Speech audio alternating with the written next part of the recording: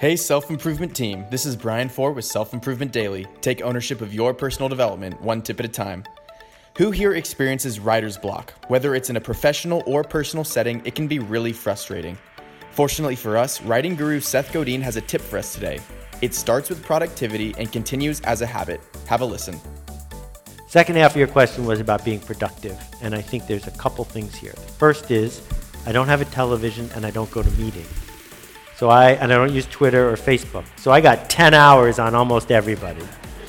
But the second thing is that either you develop this instinct to ship or you don't. And the reason I think everyone should have a daily blog, even if no one reads it, even if you write under an assumed name, is because every night you go to bed knowing you got to write something when you wake up in the morning. And your subconscious will do it. And once your subconscious knows you're going to type no matter what, it gets better. Because it says, I don't want to waste my time writing bad stuff. I'll make the best stuff I can. Because it didn't work. He couldn't stop himself. He just kept typing. That is possible today.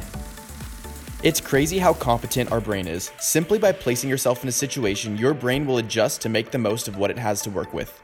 And if that means facing writer's block, the solution is to just write. Hope you enjoyed that one. Thanks for listening, and I'll see you next time on Self-Improvement Daily.